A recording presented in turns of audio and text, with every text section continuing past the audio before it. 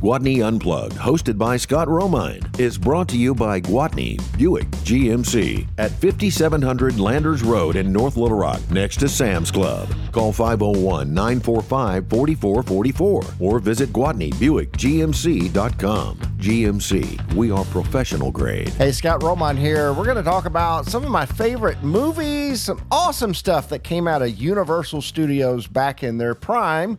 Vaughn Babasin, he started at Universal Studios from 1976 and worked there till 1983 and worked his way through popular films like Airport 77, Jaws 2, one of my favorites, Battlestar Galactica, Buck Rogers, Knight Rider, and more. How are you, Vaughn? Oh, I'm having a great time. How are you doing today, Scott? I'm great. It's great to talk to you.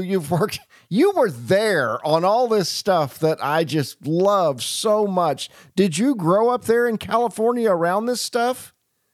Yeah, I was born in Hollywood, so I'm really the native son. And my dad was a famous jazz bass player, played with Benny Goodman, Louis Armstrong, Charlie Parker, just about everybody you can imagine. And my grandfather was an Academy Award nominated film editor for Universal for 40 years, dating back to films like My Man Godfrey in 1936. And he did a bunch of Abbott and Costello movies and just an amazing number of films for Universal for his life. So I grew up in the entertainment field all my life. Did you get inside Universal as a kid before you ever worked there? No, I used to hang out down in Hollywood at my dad's office in the recording studio. So I was generally, in my youth, I was generally meeting amazing jazz musicians, like the best players in the world. Wow. And I didn't really get exposed to film until I was hired at Universal. I was 21, believe it or not, 21 years old. And it was amazing experience. Well, if you're 68 and you grew up in this recording studio, I guess you saw the days where a song was recorded live, where everybody was in the room together at the same time. This would have been before all the multi-tracking and all of that business, correct? Yes, sir. Yeah. Well, my dad, back in the 40s and 50s, they couldn't even overdub. They didn't have things like drum machines or any of that. if you wanted to play with a drummer, you had to go find one, Yeah, right. Wow. And so, yeah.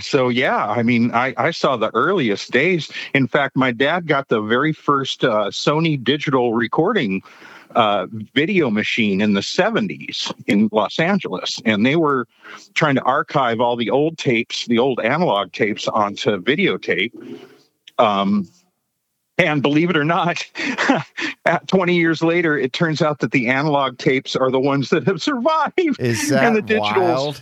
The digital tape was too brittle and it just shatters and there's no way to replace digital information. So, in an analog, you can kind of, the mic bleed from all the other mics, you can kind of put it all together. You can reconstruct something if it's missing, but you can't do that with digital. If it's gone, baby. That's true. It's like TV stations. When it was analog, you might get a fuzzy picture. When it's digital, you just get a blue screen.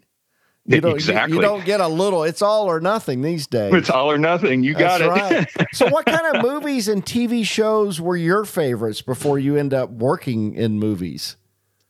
Oh, boy, that's tough. I mean, I have to admit, I was a huge Jaws fan.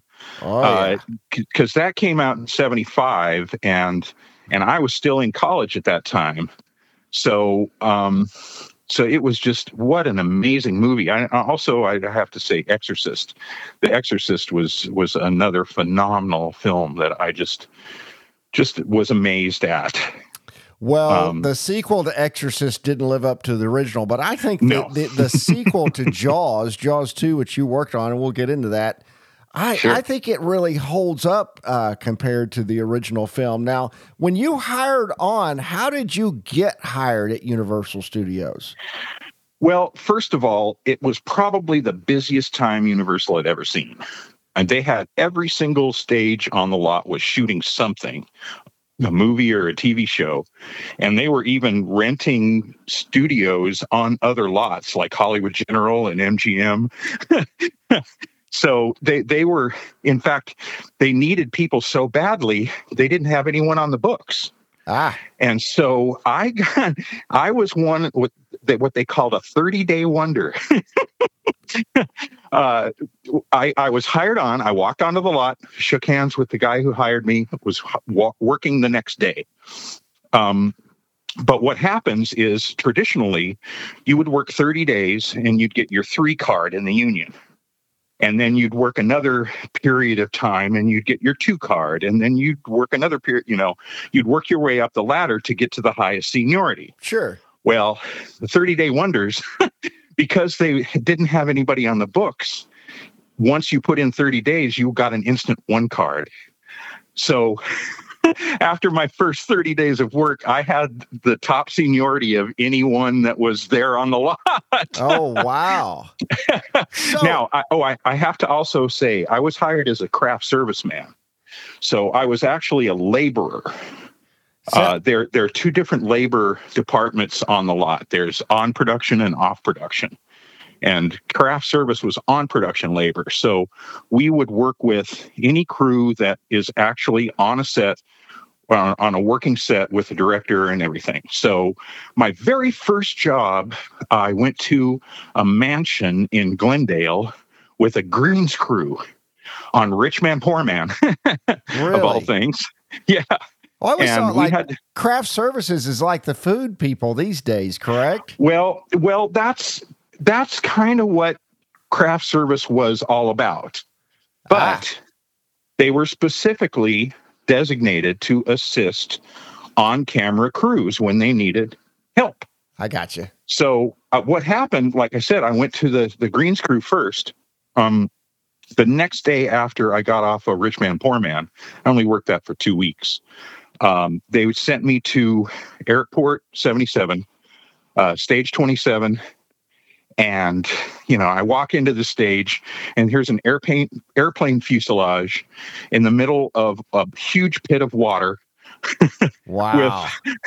with 5 dump tanks of 13,000 gallons of water that would, on cue, roll and have water come crashing through the fuselage of this airplane.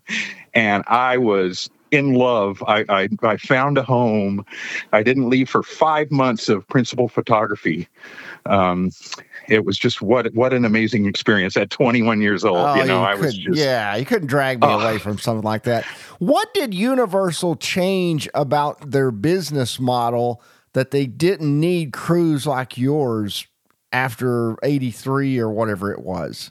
Sure. Yeah. Well, that was pretty much the time I left. Not only was CGI becoming prevalent, Universal decided that it was better for them, monetarily speaking, to let independent productions foot the bill of producing films. And if they like it, then they would just buy the distribution rights. So they would still score, they'd still make the money off the film, but they'd let the smaller production company actually foot the production bill and not have to take that risk. So they really, they cut down to a skeleton crew on the lot. They changed everything. That's when they moved the Psycho House from where it originally stood up to a special little hill just for the tours. The Munzer House, the same thing. They really started to focus all their attentions on the tours because they really were raking it in on the tours. And in fact, they still do. Oh, sure they do. Even through COVID, they still, that's one of the most popular destinations in Southern California. Oh, no question. I've done it many times, and it is an incredible tour. It's really something, everybody needs to experience if they love movies. Go see where they were made.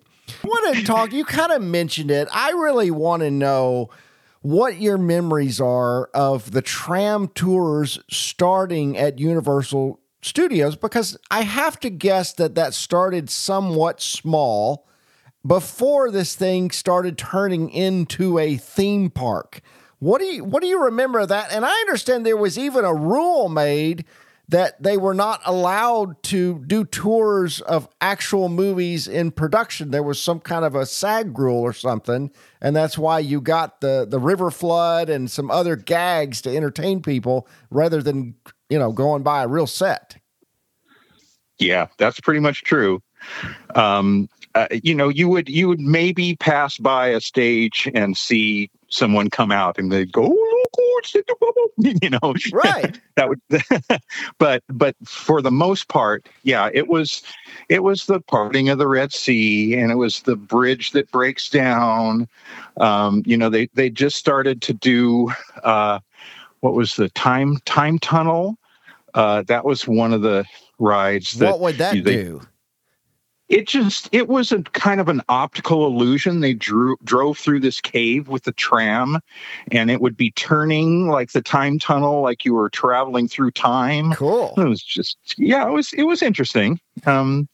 But very simplistic compared to like Waterworld and Sure. and Harry Potter and all these big things that they do now. They're all like, they hire actors who act out the parts, and it's big time now.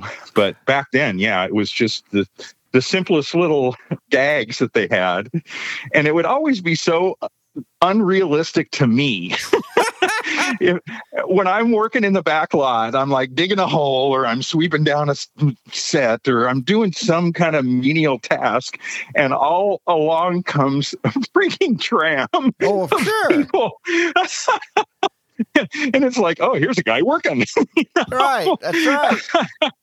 But it was my job, so it was just kind of surreal to have my job being an entertainment place, a theme park. It was very, very surreal. Yeah, I think they even worked it into like an episode of Knight Rider and an episode of the A-Team. I think in the intro to the A-Team, you see George Peppard like on the tour thing, dressed as Godzilla or something. They kind of worked it into some other things.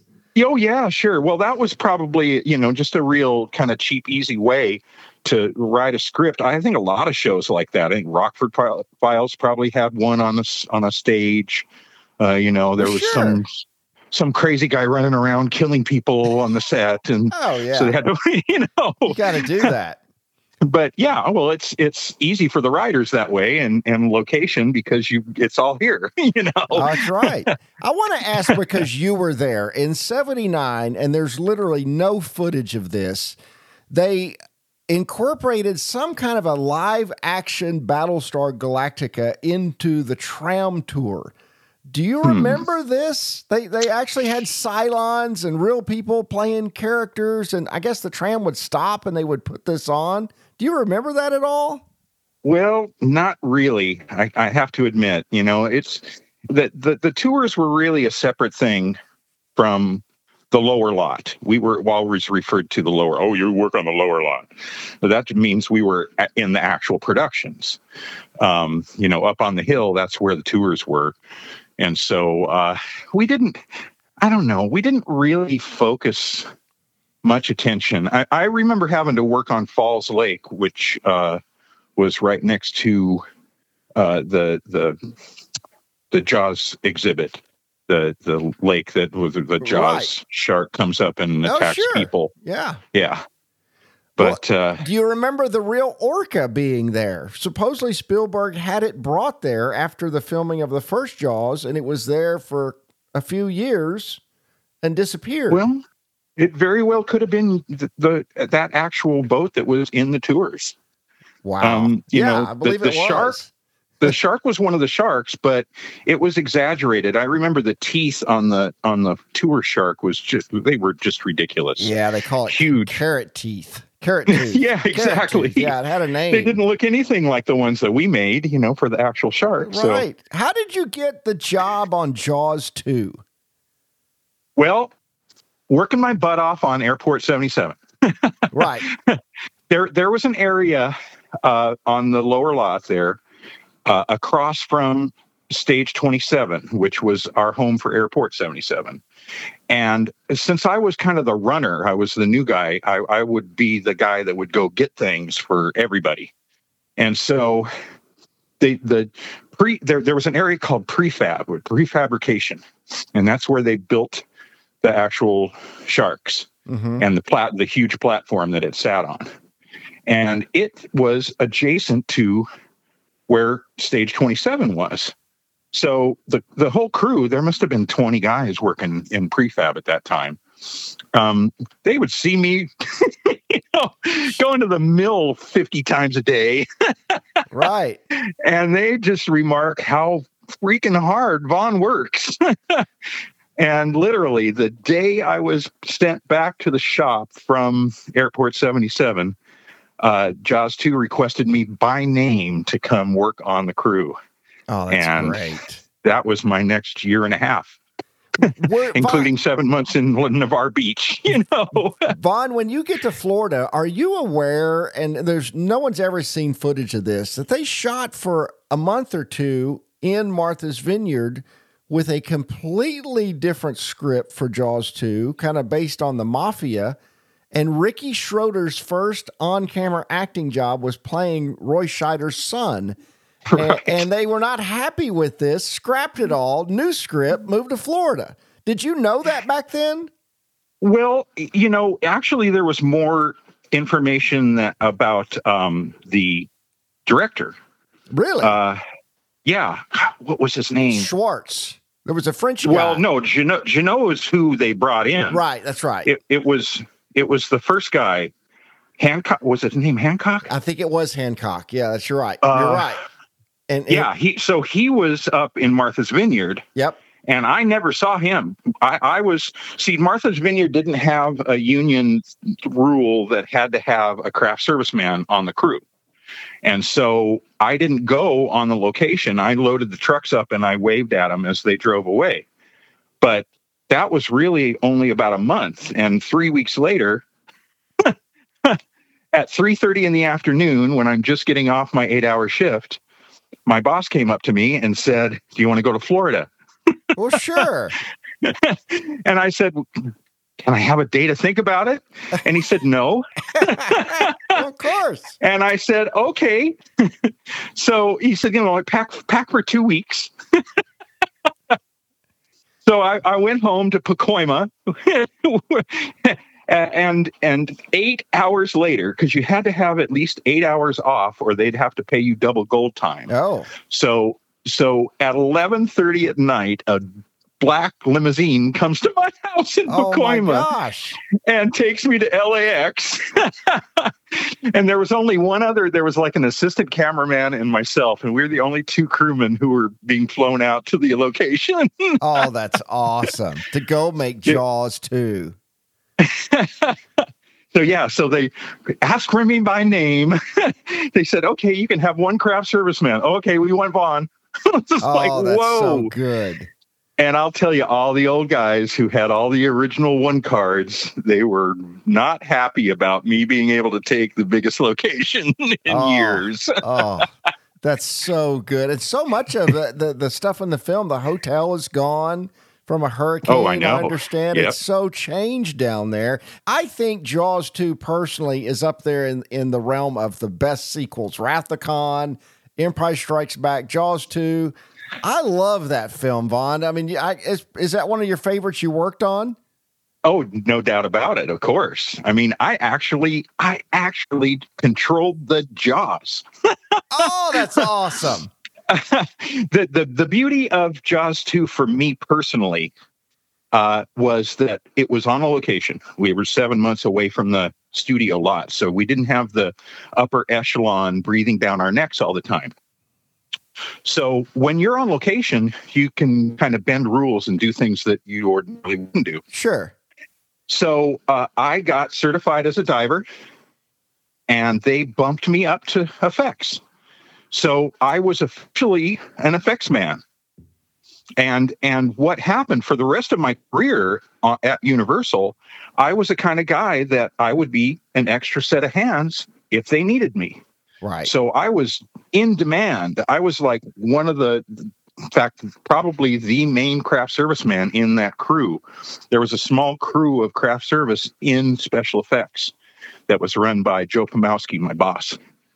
And we've had Joe Alves on the show before. Man, he talks about what a chore it was, I guess, because you filmed Jaws 2 at sea like you did the other one. Well, that's, who thought it was a good idea to produce a movie in the ocean, Yeah, it seems like a great idea at the time, I guess. I got to ask you the obvious question that people are probably thinking in their head. You get scuba certified. Is it creepy being in the water with this mechanical shark? Did you have any experience where this is kind of scary, really? It's a trip. It really is. I'll tell you, when the water's murky, and it's low visibility, you're swimming through water and you know that this is a fake shark. You know it is. But as you get closer, the image of that thing just starts to come into my vision. Gosh. Oh, and that is the heart starter.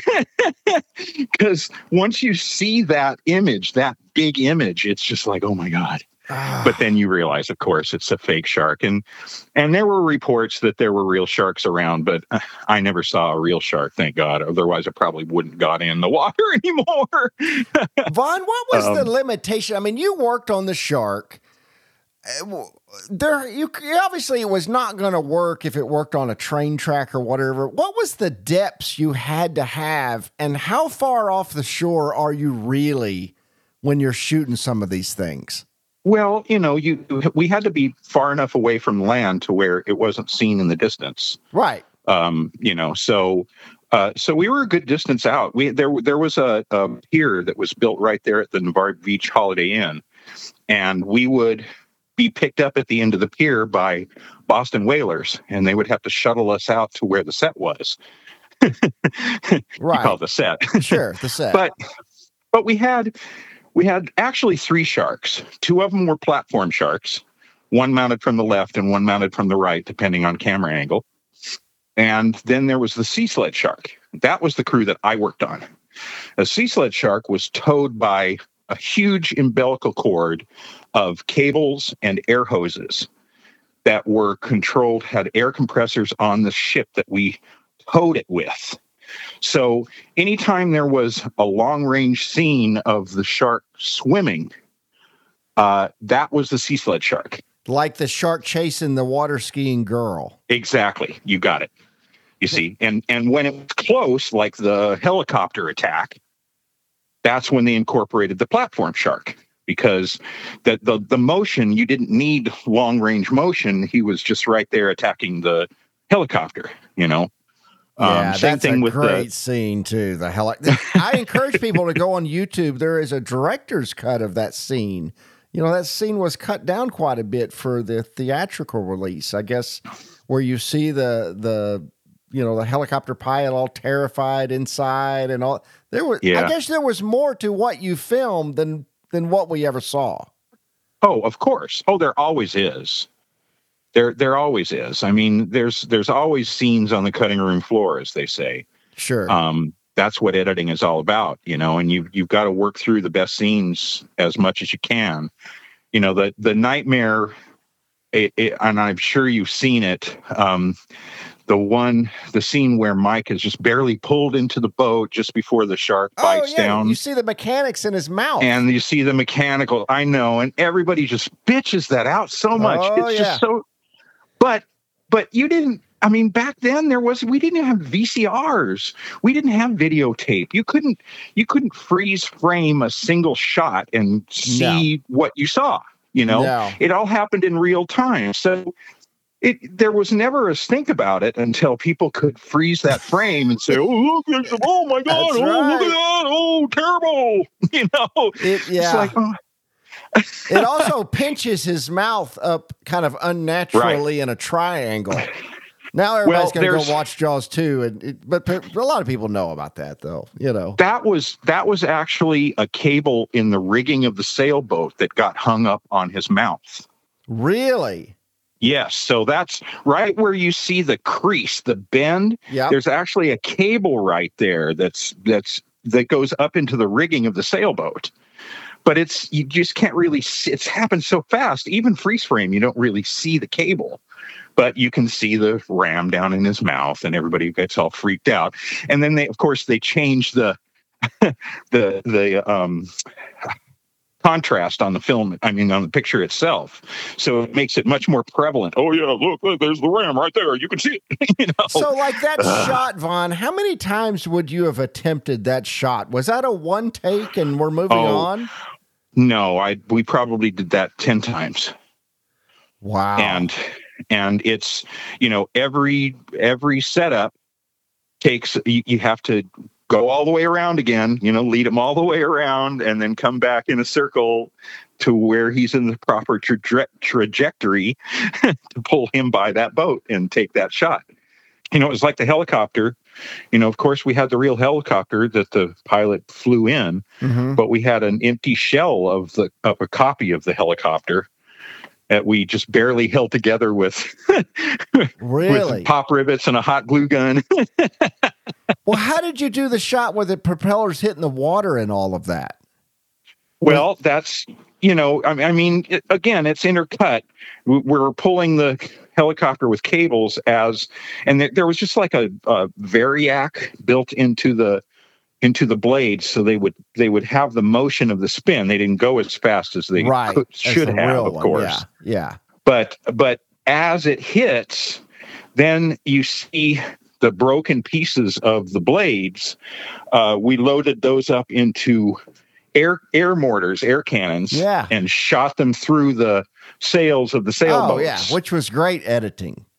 Yeah. And, it's all done in editing. That's the magic of Hollywood, And like we're saying, you shoot as much as you can and edit together what works best. And the island was fake, right? Yeah, Cable Junction was all fiberglass rocks all tied down to a barge. In fact, one of the last jobs that I actually had, we flew, of all things, we flew home for Christmas. Mm-hmm.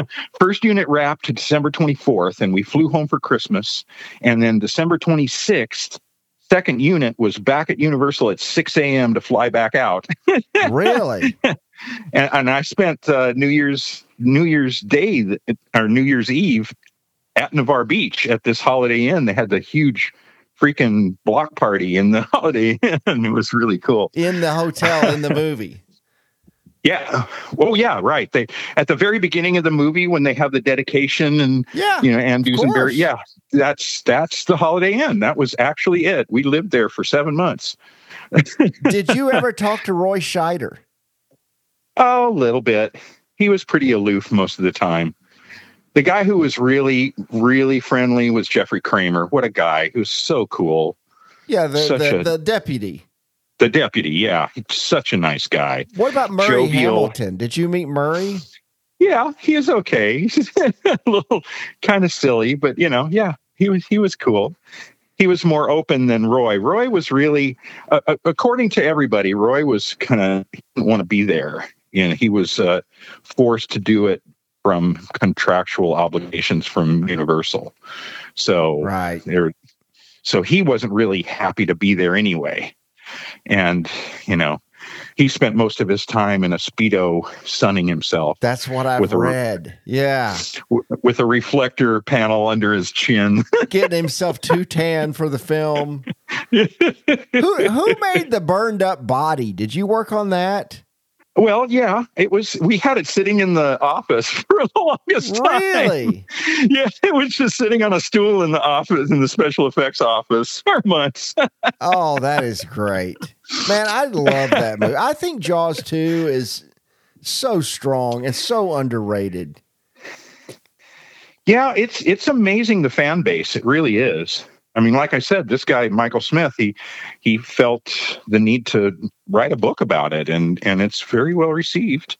I love the ending where Roy, is tapping the thing and getting him he electrocutes the shark. I guess, were you in the water when we do this? Was it dangerous? What did we use to burn the shark up?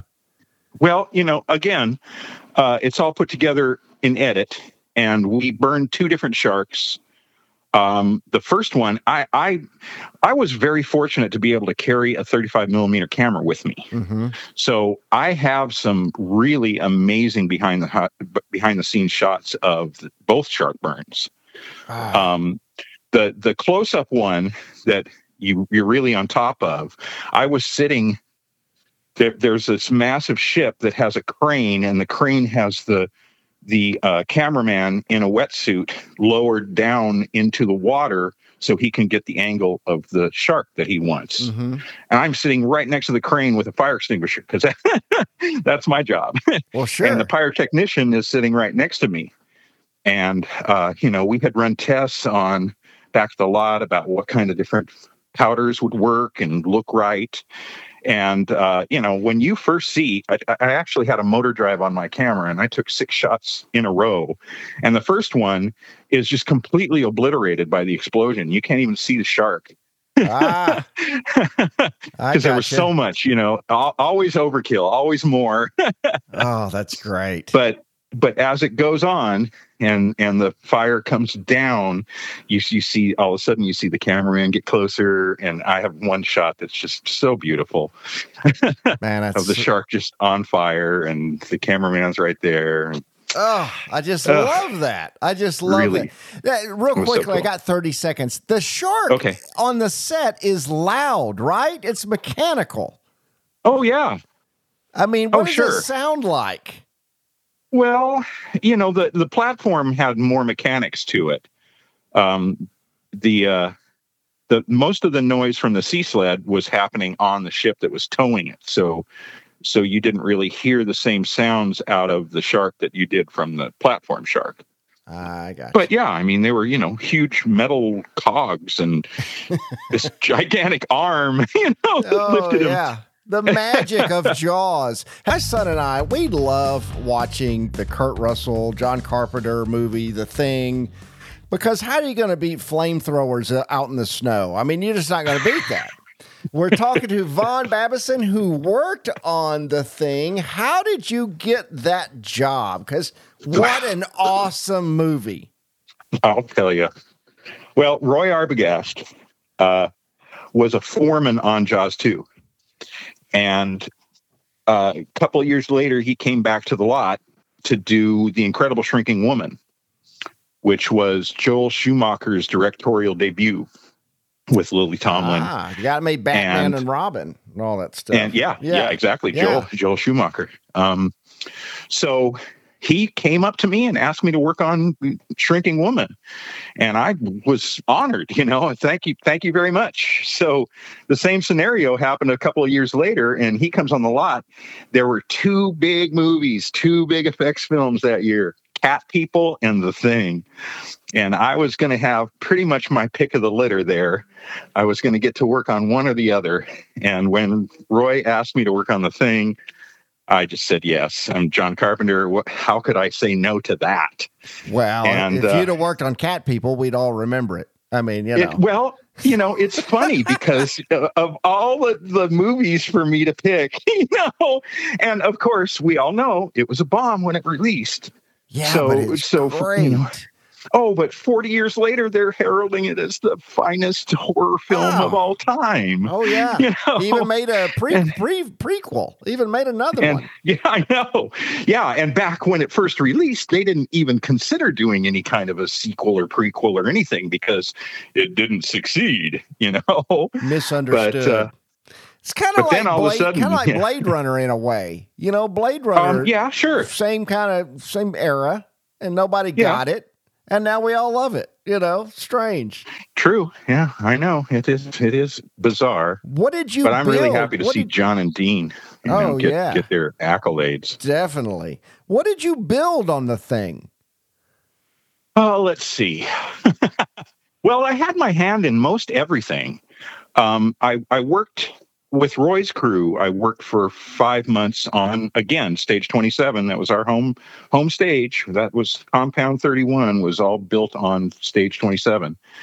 And we worked on, the floorboards, the creature that blows through at the end there. And that was one of the greatest effects gigs I ever worked. It was so cool. Oh, yeah. The cart underneath the stage that on cue would fire the shell through the balsa wood boards and chase Kurt Russell down the hallway there. It's so cool. But then we did, there was the autopsy scene. Oh my God. That was, Rob Bottin really wanted a realistic look. So sure, he had us go to a butcher shop and get actual cow entrails to load into the creature. It must have been shocking walking on a set and seeing the kind of things we see in The Thing. I mean, it's shocking. Oh yeah, the sculpt. It was. I still say it was the most creative atmosphere I'd ever worked in. You had these wonderful conceptual artists, Michael Plug, Mentor Hubner. They worked for, Marvel Comics and these outrageous animators that they would draw the concepts. They'd sit there with Bottin and they'd draw the concepts up. And then those would go over to the mold makers and the sculptors would try to make those creatures appear as close to the pictures as they could, and then the mold makers from the sculptors, they would make these molds and then fill them with whatever. I mean, there were all kinds of different things. Of course, foam rubber latex is really sure. what you make prosthetics out of. And so the whole chest blow from Charlie, that was all painstakingly sculpted. And, it just was just remarkable. And everyone that worked on that, there was Rob Berman, who was from the Berman Studios, and Tom Savini came in and worked a little bit, and Stan Winston came in to do the dog creature. Oh, It was cool. Like just the coolest of makeup effects people worked on that. It was just amazing. Well, I mean, Bottin had just done, I guess, Empire Strikes Back, and I mean, I think he made RoboCop's suit years later. Well, yeah, he was a RoboCop guy too. Yep. Yeah, The Howling. Yep, Howling. Yep. He was a Rick Baker protege. I had worked with Rick Baker on The Incredible Shrinking Woman, of all things. He played Sidney the gorilla because he had the best industry gorilla suit out there. And so I got to work with Rick Baker on Shrinking Woman, and then I didn't actually complete my thought on the cruise. After the 5 months of working with the mechanical effects crew of Roy, he went on location and left 3 of our crew members back, which I was included. But the next day, another next day, Dave Kelsey, who was a good friend of mine, foreman boss, he was the head of the mechanical effects crew division of Bottin's makeup effects crew. And so they brought me over there for 5 more months. And I got to work on just about every creature transformation you can think. I did one specific thing I did was I built a little corner of the kennel. When you see, there's a close up of a dog. He's in the crease. He's in the corner of the kennel, and he gets wrapped up by tentacles. Right. I mean, looks like he's just freaking tied up. Oh yeah. Well, that was my baby. Oh, that's so great. I built that corner, and it had to hang upside down because it was a film effect. It had to go backwards. That is all shot backwards. So they had to hang the set upside down with the dog in place, all wrapped up and gooed the heck out KY jelly up the yin yang. Yeah. That just was all wrapped up. and with all these loose tentacles outside of the set, it was like when they said action, we just grabbed it and pulled as, like a tug of war. And as the rubber tentacles got thinner and thinner, they started to release from the dog.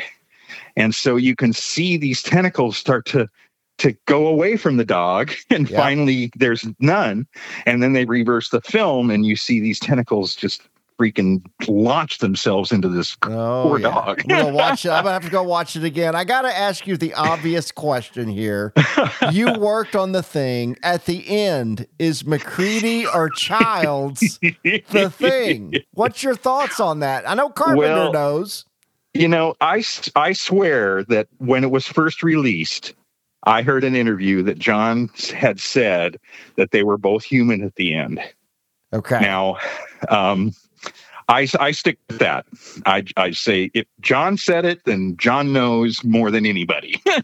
Well, I've understood they shot lots of different endings and they would keep testing them, but he came back to the thing where they're just going to sit there and freeze to death together. Well, yeah, I don't know how many they did. I know there was at least one alternate ending. I don't know how many they may have tried to shoot, but yeah, for sure there were two, and this one was the one that they decided to go with. Oh, what a great film. So I got a couple of minutes. I want to ask you, there's an Arkansas connection to a show you worked on, and that is Gil Gerard is from Little Rock, and he ends up playing Buck Rogers, and you worked on Buck Rogers. Nice. Well, actually, the first time I met Gil was on Airport 77. He's one of the crew guys on Airport 77. Wow. That cast had a lot of up-and-comers. Monty Markham, Arlene Galanka. There were so many people amongst all the big actors like Christopher Lee and Lee Grant and Olivia de Havilland and Jack Lemmon and Brenda Vaccaro, But there was, Darren, what's his name? The Night Stalker guy. Right. He was in the cast, and like I said, Monty Markham and Gil Gerard. So when I got a shot to go go work with Buck Rogers, I worked on the actual pilot, the 2-part pilot, That's Awakening. Right. The Awakening. Yeah, I was on the Ghoul set where it was like in a smoky graveyard, and Tweaky and him are running around being chased by all these kind of zombie-ish yes, looking guys. I remember that. Like he tried to go back to Earth or something, and it was all changed or something like that. Yeah. And that ended the first episode, but also started the second episode because it was, like I said, a 2-part story. So that was kind of cool. Aaron Gray shows up to save him. Yeah. Wish that would happen. But another cool thing was I was actually knew Tweaky, Felix Silla. He was a friend of mine. He lived in Vegas, but we hung out together. He played Cousin It in the original Addams Family. Oh yeah, I mean, I think he was in a lot of things. I think he was in an episode of Dukes of Hazzard. They did an Alien episode, and I think he wore the suit in that. Yeah, Felix was a busy guy. No doubt about it. Any memories of Knight Rider? Well, the car itself. I was on Knight Rider. I basically was in the shop.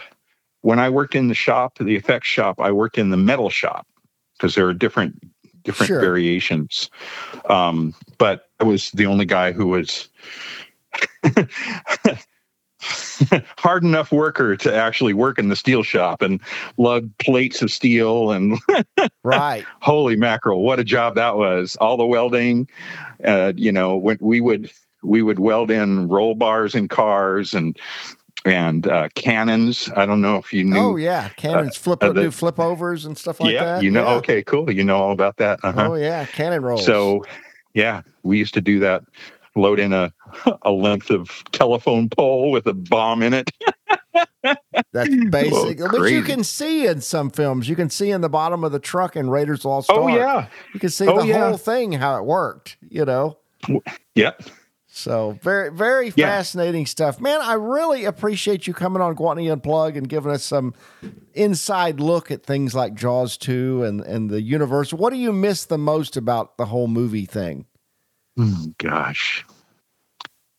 It was so fun because it was never the same thing twice. It would be like, as soon as you got something down, you'd never do it again. Right. Yeah. And it's junk now. The prop now is junk. It's useless. Oh my gosh. Yeah. Yeah. That I remember seeing the big shopping cart we did for Shrinking Woman and the rocking chair on the tour for years after we had done that. Did you get to keep anything cool? Me? Oh, I tried to keep. Yeah. I've got an oversized switch plate that was from the Shrinking Woman, and I had a full set of teeth from Jaws, but they're gone now. I gave them away to kids through my life. Oh, dang. that kind of thing. You know how it is. You didn't save me one. Dang it. But I have my pictures. My pictures are really cool. There's actually a book that Michael A. Smith put together that's the making of Jaws 2. And he had done a first printing, but I met him online, and he ended up interviewing a whole bunch of other people, including myself, and he did a second printing. And he's got 28 pages of my story and all my pictures in his book. Oh, that is so that's fantastic. Pretty cool. Yeah, that is fantastic. You have a lot of wonderful pictures. Where can people follow you online? I've seen some of them posted. Well, yeah, I'm most active on Facebook. I hate to say it. I know people are against Facebook, but yeah, and I even have a Jazz in Hollywood page. I'll dedicate it to my father, but there are many different groups, crew stories, a lot of thing appreciation groups out there that I usually take part in and share stories with. Well, thank you so much, Vaughn. I really appreciate you taking time out of the day to be on the show. You guys go have a great Saturday. We'll see you next week on Gwatney Unplugged.